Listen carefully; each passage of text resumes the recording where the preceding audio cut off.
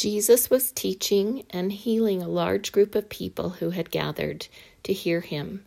He commanded his disciples to get bread and wine. All the people sat down, and Jesus broke the bread and blessed it.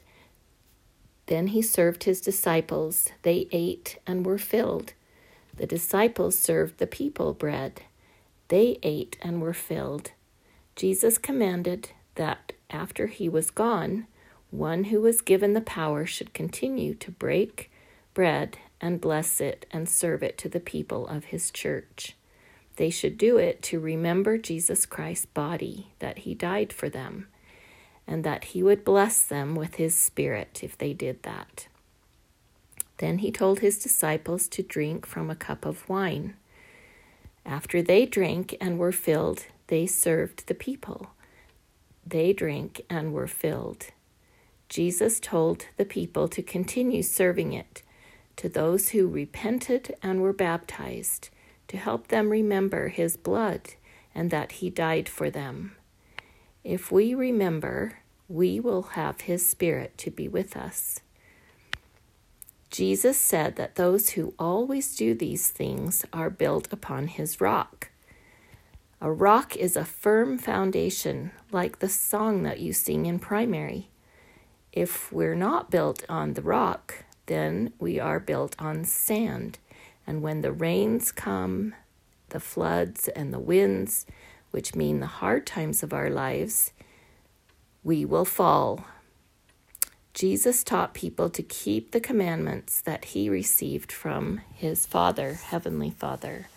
He taught them to pray always, to be protected against temptation and against Satan's influence. Jesus is the light and example for all of us. He asked us to pray to Heavenly Father in the name of Jesus Christ. If we believe in Jesus Christ, whatever we pray for that is right will be given to us. We are to pray in our families and to meet together often as a church. Jesus asked us to do what he did, and we are to hold up his light to the world.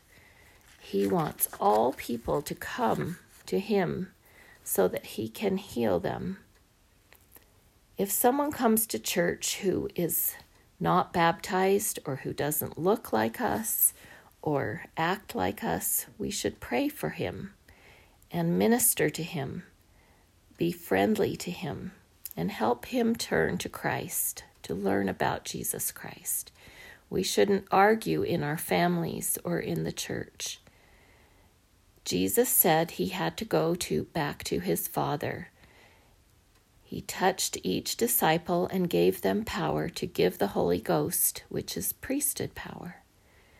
Then a cloud came over all the people, so they couldn't see Jesus. And while the cloud was over them, he left and went back up to heaven. The commandments Jesus gave while he was on earth were for those people and also for us. We are commanded to take the sacrament each week and to remember Jesus as we do it. We are commanded to pray to Heavenly Father in Jesus' name. We're so blessed to have the Book of Mormon to teach us about the sacrament and how we can have the Spirit of Jesus Christ in our lives.